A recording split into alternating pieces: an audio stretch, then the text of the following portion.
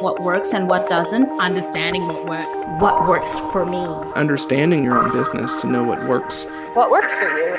This is What Works.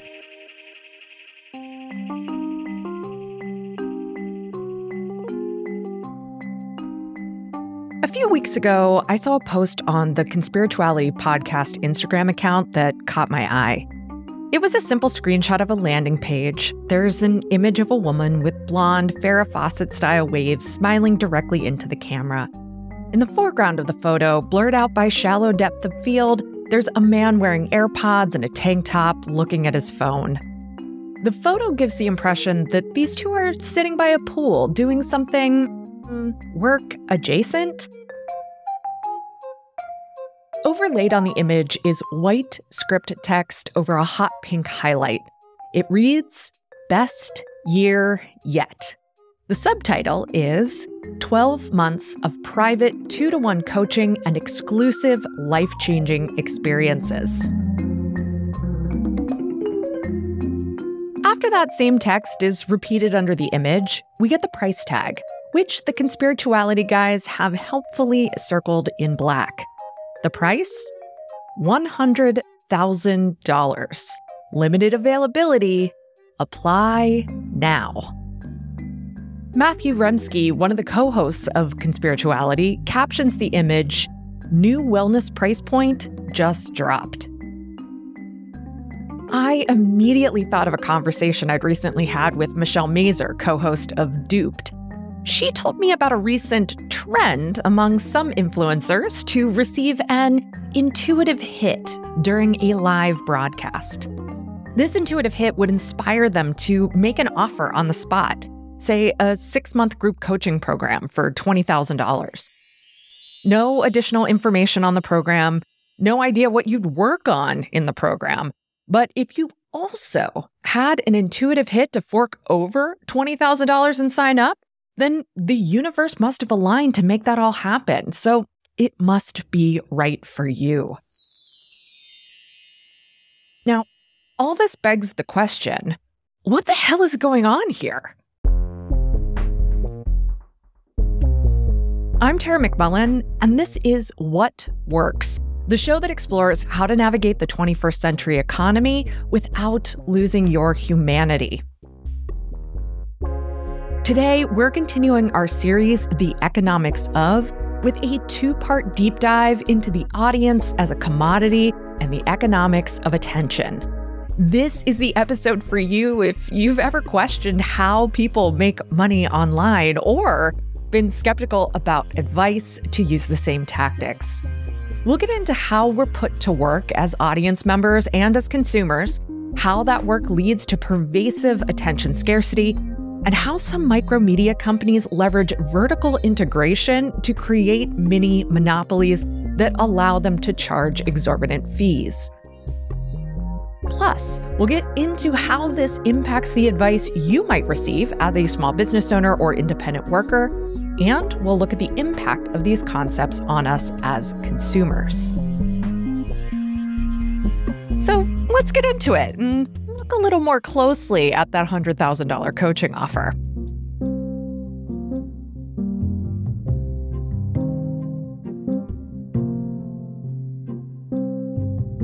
Now, when I first saw that Instagram post, I had no idea who the people in the photo were. I had some pretty specific guesses about what they were all about.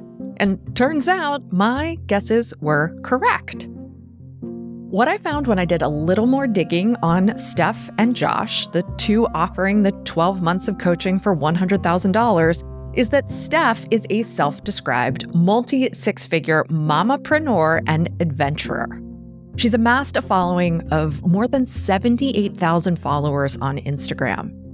That said, most of the posts on her account have few, if any, comments.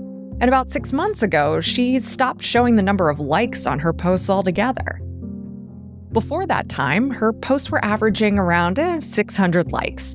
And while that is a respectable number, it is also much smaller than I'd expect for an account with even 20 or 30,000 followers, let alone 80,000. So I suspicious about whether those 78,000 followers are organic or whether they might have been paid for. But look, I'm happy to give her the benefit of the doubt for our purposes today. Speaking of which, I don't have any inside information on Steph or Josh. I'm not judging them as humans or even as business owners. My goal is to use what I see on Steph's public posts and website to illustrate a larger phenomenon about what allows all sorts of people to charge exorbitant rates for offers with no clear value proposition or promise. Steph's Instagram account is exactly what you'd expect based on all of the stereotypes out there about who an influencer is. Photo after photo is Steph in a beautiful location, color coordinated in reds, oranges, and pinks. Her blonde hair is almost always immaculately curled in loose Hollywood waves. And when she's not posting pics with calls to action to DM her for coaching options, she posts reels, most often about some aspect of weight loss or fitness. Her account is perfectly attuned to what will attract attention. She leverages the symbols of American celebrity as credibility boosters. So when I click through to her website, I expect to see a super polished, perfectly rendered pixelation of success. That's not what I see, though. The website, honestly, is a bit haphazard and DIY, and there is nothing wrong with that. It just doesn't match her more curated Instagram account, or the logos of high-profile companies like Lululemon or Whole Foods that she claims to have worked with.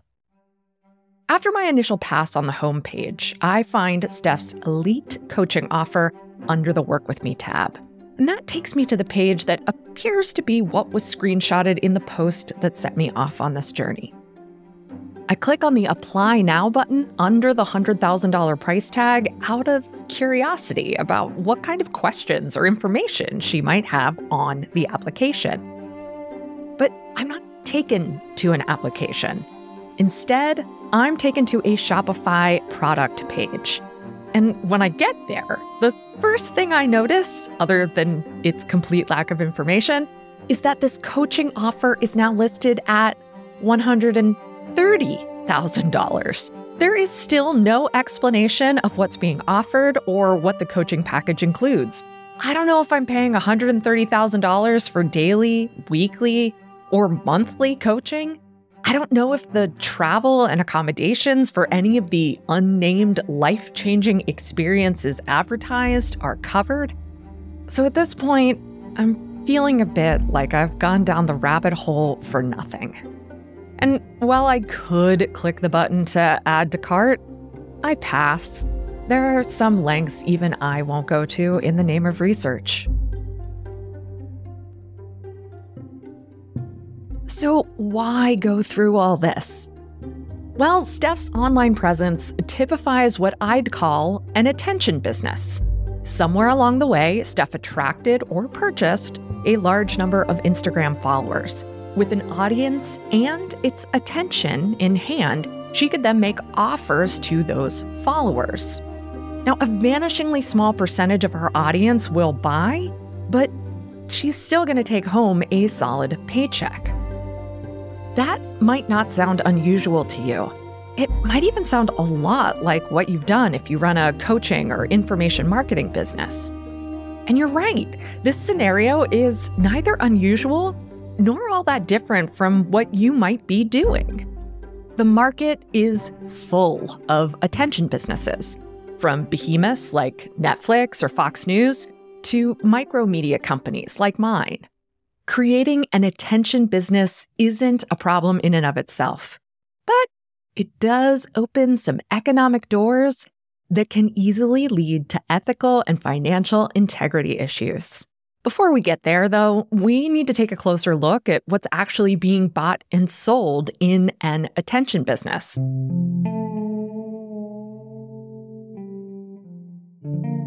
To understand what's being bought and sold in an attention business, we must first understand attention as a scarce resource. Supply and demand, of course, is almost as basic an economic concept as opportunity cost. Essentially, the higher the ratio of supply to demand, the lower the prices will be. The higher the ratio of demand to supply, the higher prices will be. So if lots of a product exists and fewer people are looking to buy it, the price will go down. On the other hand, if lots of people are looking to buy a product, but there are few available, the price is going to skyrocket. When I see a sky-high price for something that I'm pretty familiar with the market value of, I start thinking about whether scarce supply is the culprit. Now, you don't need me to tell you that our attention is in scarce supply today. We don't have less attention than we used to, but there is a hell of a lot more vying for it. The demand far outpaces the supply we bring to market. But it's not only the multiplicity of media we might tune into at any given time that taxes our attention. It's also because we have to spend so much of our attention staying afloat. Whether you're juggling multiple streams of revenue, multiple jobs, multiple kids, or multiple health conditions, making your way in the 21st century economy requires most, if not all, of your attention. We use a lot of that attention to shop. For a doctor, for a new job, for new skills, for productivity hacks. We attempt to connect with each other, training our attention on social media platforms driven by advertiser needs. We even unwind by channeling what little attention we have left at the end of the day into TikTok or YouTube or Instagram. To one degree or another, almost every business relies on something scarce and desirable as the raw material for production. Some businesses mine that resource without a thought for sustainability. North Atlantic and North Pacific whale species nearly went extinct after decades of unsustainable hunting. Real estate markets often allow home prices and rents to reach untenable levels when there is high demand. The scarcity of gold in Europe led to the enslavement and mass murder of indigenous people in the Americas when new supply was found. Of course, it's entirely possible to steward a scarce resource as well, even while making a profit. Whenever there is a scarce resource with multiple commercial uses, you can be sure there are going to be a bunch of players vying for dominance. And attention is no different.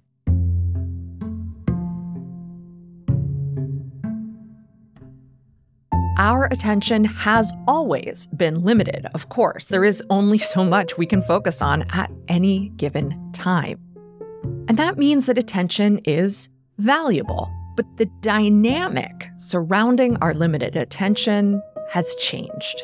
The Berkeley Economic Review described our contemporary attention scarcity this way. What distinguishes the present day is that technological advances have made an overwhelming amount of information available, strategically aimed at capturing our attention.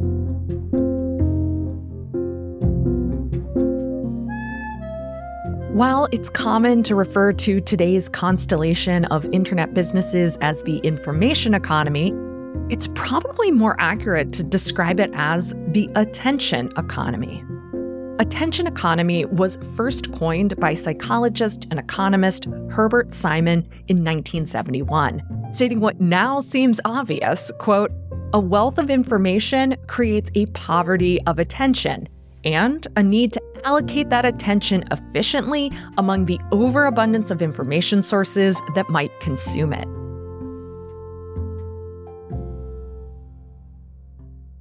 For his part, venture capitalist Albert Wenger argues that our attention is misallocated to superficial distractions rather than the real problems we face as a society, and as individuals or families too. In his book, The World After Capital, he argues that misallocation occurs because we currently use the market mechanism to allocate attention. In other words, we allow the market to determine the price of our attention, which in turn determines who or what can buy it. If you've ever dabbled in Facebook advertising, you've seen this firsthand. When you place an ad on Facebook, you select the audience you want to see the ad and then set a budget for the campaign. Facebook isn't going to give you a set price for the number of people in your audience who will see the ad. Instead, your bid and others' bids for the same audience go head-to-head. The more advertisers vying for a particular audience, the more money each view or click is going to cost. And then that impacts how many times your ad will be seen by those you're hoping to reach. Actually, Facebook ads are a perfect example of a second component of attention scarcity. The price of an ad is determined by the supply of attention available to purchase, as well as the demand for attention by advertisers. Even if you're not paying for attention, you might be competing for attention with what you post online or the way you build a personal brand. So often, the questions I get about social media, podcasting, and marketing in general get framed in terms of attention rather than sales or customers. How can I get more followers? How can I get more downloads? How can I get more email subscribers? How do I deal with the absolute crickets I hear every time I post? Embedded in these questions is the assumption that more attention equals more sales and higher revenue. But I think it's really telling how the part people ask about most is the attention part. Georg Frank, an Austrian philosopher and architect, thought about this too. In a 1999 essay called The Economy of Attention, he writes, quote, "Attention by other people is the most irresistible of drugs. To receive it outshines receiving any other kind of income. This is why glory surpasses power and why wealth is overshadowed by prominence." Frank argues that accumulating attention is a sure way to attract more attention. Nothing appears to charge advertising space with a stronger power of attraction than displaying a wealth of earned attention, he writes. It's the media's skill to collect and deliver the critical quantities needed to run gathering attention as a mass business. So, we know attention is in scarce supply. We know attention is in high demand, both by brands and by individuals. We know that scarce resources fetch higher prices when demand outpaces their supply. And we know that our attention is up for grabs to the highest bidder. Attention in this case is basically a raw material. It needs to be refined and packaged to be used efficiently for commercial purposes. And that brings us to audiences. The economist and activist Dallas Smythe started to publish on the economics of media and communications in the 1970s, right around the same time Simon coined the phrase attention economy. At that time, the television industry was still young and the business models behind it were just starting to coalesce. Smythe described the core business model by naming what he called the invisible triangle. The invisible triangle consists of the broadcasters themselves, the advertisers, and the audience. Unlike a two-dimensional retail business model where the retailer offers a product and customers buy that product, the media industries work in a three-dimensional model. There are the producers that create content, the film studio, the broadcast company, the newspaper publishing company, etc. And there's the audience that consumes that content. But the audience doesn't pay for it, or they pay something well below its full market value. So the advertisers pay for the cost of creating the content by purchasing ad spots. Here in the 21st century, this whole business model seems natural and unremarkable. You know what it was like to sit through commercials as a kid watching cable TV. You know that listening to the radio in the car means listening to an ad every few songs. You know Hulu keeps its subscription fee low by making you sit through commercials. And you know that successful YouTubers make money by virtue of the ad spots that play in their videos. Like I said, unremarkable. Even when Smythe was working, the ad-supported media business model, it wasn't new. It was just under-theorized in economic terms. So to figure out what was going on with that invisible triangle, Smythe asked a key question. Secondly, what is the principal product of the mass media? What is the principal product of the mass media? Or put another way, what is an advertiser really buying when they buy a 30 or 60-second ad spot on a crowd favorite TV show? What gives an ad value? It's not programs, it's not the editorial content. The obvious answer is that purchasing an ad spot puts your brand or product in front of whoever is watching, listening, or reading at that time. The less obvious answer is that what's actually being purchased is the audience's attention, which the advertiser hopes to convert into revenue. Smythe dubbed an audience's attention audience power, borrowing Marx's labor power construction. You might remember the definition of labor power from my conversation with Kate Strathman in episode 310. Labor power is the capacity to work, including one's skills, talents, and time. Labor power is sold to an employer who turns that potential for work into actual productive labor. Audience power functions in a similar way. Why do the mass media produce audience power? Well, to sell it to advertisers in order to make money for themselves out of the sale of the audience. Why do advertisers buy audience power? Because it's the only conceivable way that they could mass market the output of the mass production of consumer goods and services. Tupperware parties, door-to-door, mail-order houses, and so forth, just couldn't do the job. People have got to market things to themselves. Audience power is the potential for work on behalf of the aggregate audience. The potential for us to focus our attention on what an advertiser wants us to focus on. When an advertiser purchases an ad spot, they're betting they can mobilize a portion of that audience power into productive consumer labor. In this case, instead of being paid work, the production labor of an audience is the shadow work of purchasing the commodities and navigating the systems necessary to make a life in capitalism. Every Friday night, Julia's job is to compare the grocery prices of our neighborhood stores for Saturday morning shopping. Shadow work is a term coined by philosopher Ivan Illich to describe what feminist activists and theorists described as the labor mostly women did to keep a household running. Things like buying groceries, shuttling kids to school, preparing meals, mending clothes. Smythe noticed that while the paid work week had been dramatically reduced over the course of the 20th century, the unpaid work or shadow work necessary to live had increased. While advances in home appliances and the availability of durable consumer goods seemed to reduce the amount of time spent on household work, the opposite was actually true. Not only did those appliances and consumer goods have their own labor requirements, but the environment that made them possible also kept raising the bar. As Smythe put it, there is an ever-increasing number of decisions forced on audience members by new commodities and their related advertising. So as our time in front of televisions or listening to the radio increased, we engaged in this new form of work. People have got to market things to themselves. Let's say I'm watching the latest episode of Good Mythical Morning on YouTube.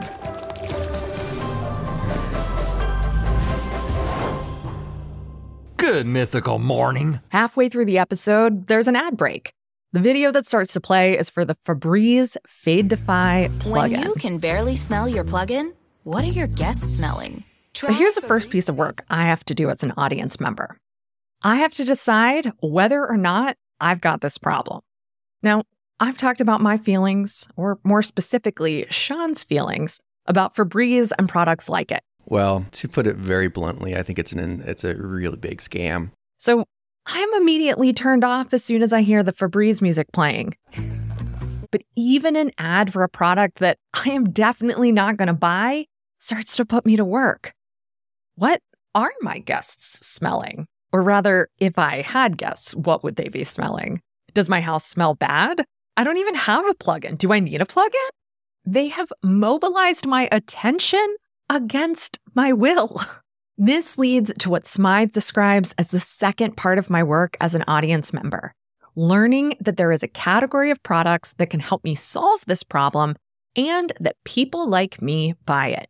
Now, the ad has already indicated the category of product, home fragrance plugins, or even home fragrance generally. They've indicated that people like me use this product by casting two middle to upper middle class women in their 30s or 40s, dress them in athleisure clothes, and given them yoga mats to carry. Check, check, and check. Finally, I start to do the third part of my audience work. I need to make a decision between specific products in this category. Febreze gives me some things to think about. Try Febreze Fade to Fly Plug. It has built-in technology to digitally control how much scent is released to smell first day fresh for 50 days. Of course, just watching or overhearing this 30-second ad spot is just a small part of my work. Now that I'm thinking about this potential problem and considering my options for solving it, I might take some time to do some internet sleuthing, talk to Sean about solutions that are less irksome than home fragrance, or actually leave my house to explore my options at a store. Now, I think you're well within your rights to question whether this is actually work. We were hung up at the end of the hour on the question of do audience members work. I was giving you an ambiguous answer to it, and I still have to. It's not clear what would. Sure, they work, but what's the nature of the work? But this cycle of discovering a problem, learning about potential solutions, and choosing a specific product is the direct result of mass media and consumer capitalism. It's an activity that took up a very small amount of brain power before 1945 or so. Now, up until about the beginning of the 20th century, end of the 19th century, we were still focused, economically speaking, on meeting needs. The labor power of Western nations was largely taken up in that needs-meeting work. But soon enough, we'd kind of taken care of the problem of having enough stuff to go around. But the labor force kept growing, and we kept becoming more efficient. And that means we needed more jobs, and we needed jobs doing different things than we were doing previously. So since about the 1940s, maintaining a strong level of employment in our economy has required the invention of novel consumer products and the production of unsatisfied consumer desires. As long as we keep inventing new stuff and finding new services to offer, we can keep people employed. But that also means we need to create a market for those new products and services. Luckily, the more people are employed, the more potential consumers of novel products there are, and the greater the audience for advertising there is. This is what Albert Wenger calls the job loop. The job loop is pretty simple. We sell our labor to earn wages so we can buy stuff and services. That then employs others who earn wages to buy stuff and services, which then employs others who earn wages to buy stuff and services, so forth and so on. The job loop simultaneously keeps workers working and keeps consumers consuming, which keeps the economy growing and growing, at least in theory. In some ways, this has led to an increase in quality of life almost across the board. Wenger dubs it a virtuous cycle for this reason. Yet, he also argues that it's time to make this type of economic activity a much smaller part of our lives and a smaller part of how our societies work. Now, there are some holes in his logic that might have been overcome by enlisting feminist economists who study the ways labor is outsourced from imperialist powers to their former colonies. But I digress. In the end, there is a lot that I agree with in his analysis. Today, The job loop has also led to the commodification and commercialization of all facets of our lives. As we've needed to come up with more services to keep more people employed, more parts of our lives have been privatized.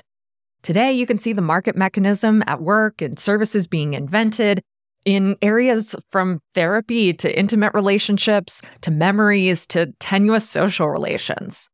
To keep the economy growing and keep people employed, we are constantly inventing new consumer goods and services to sell, which require elaborate advertising campaigns to market to audiences.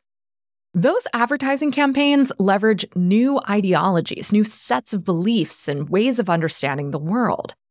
These ideologies manufacture desire for the previously unknown and unneeded product.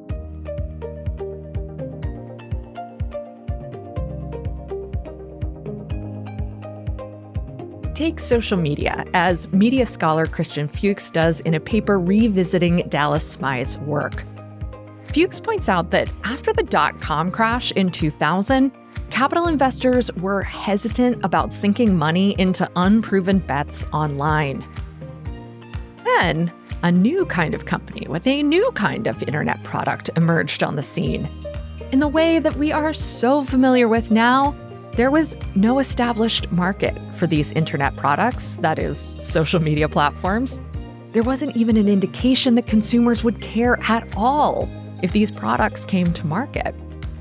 So in order to attract both investors and users, the emerging companies needed an ideology, a narrative, a story that would produce the market.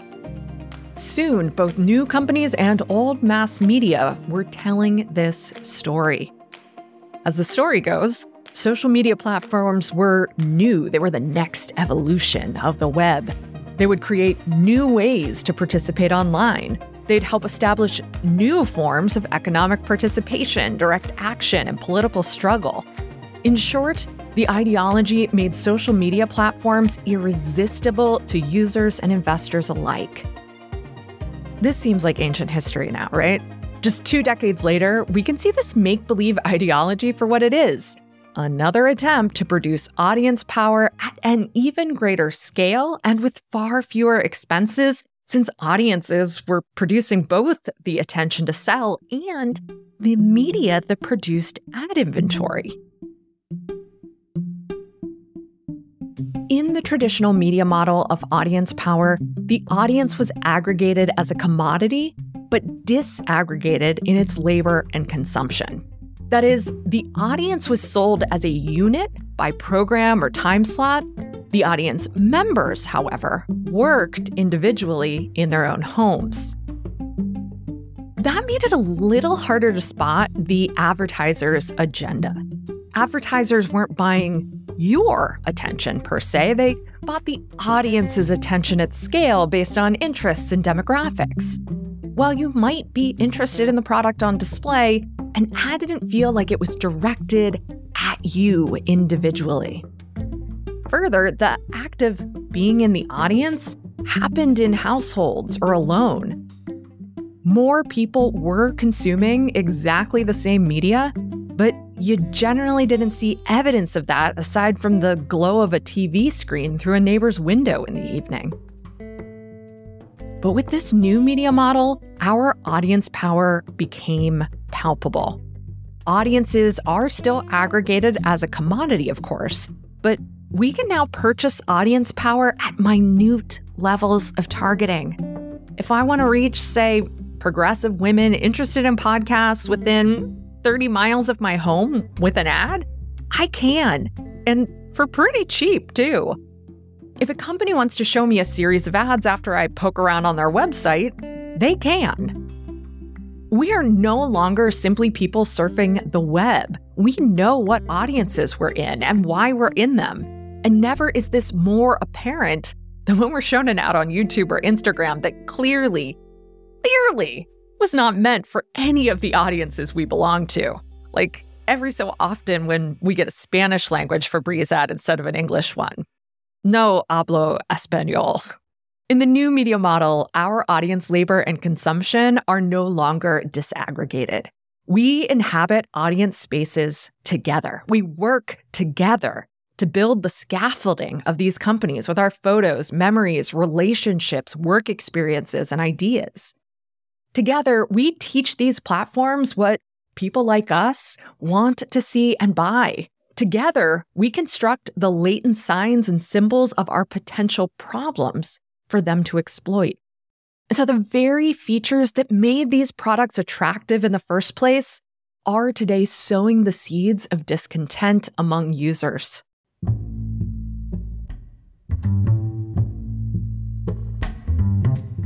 As I wrap up the first part of this two-parter, I want to come back to our attention business case study.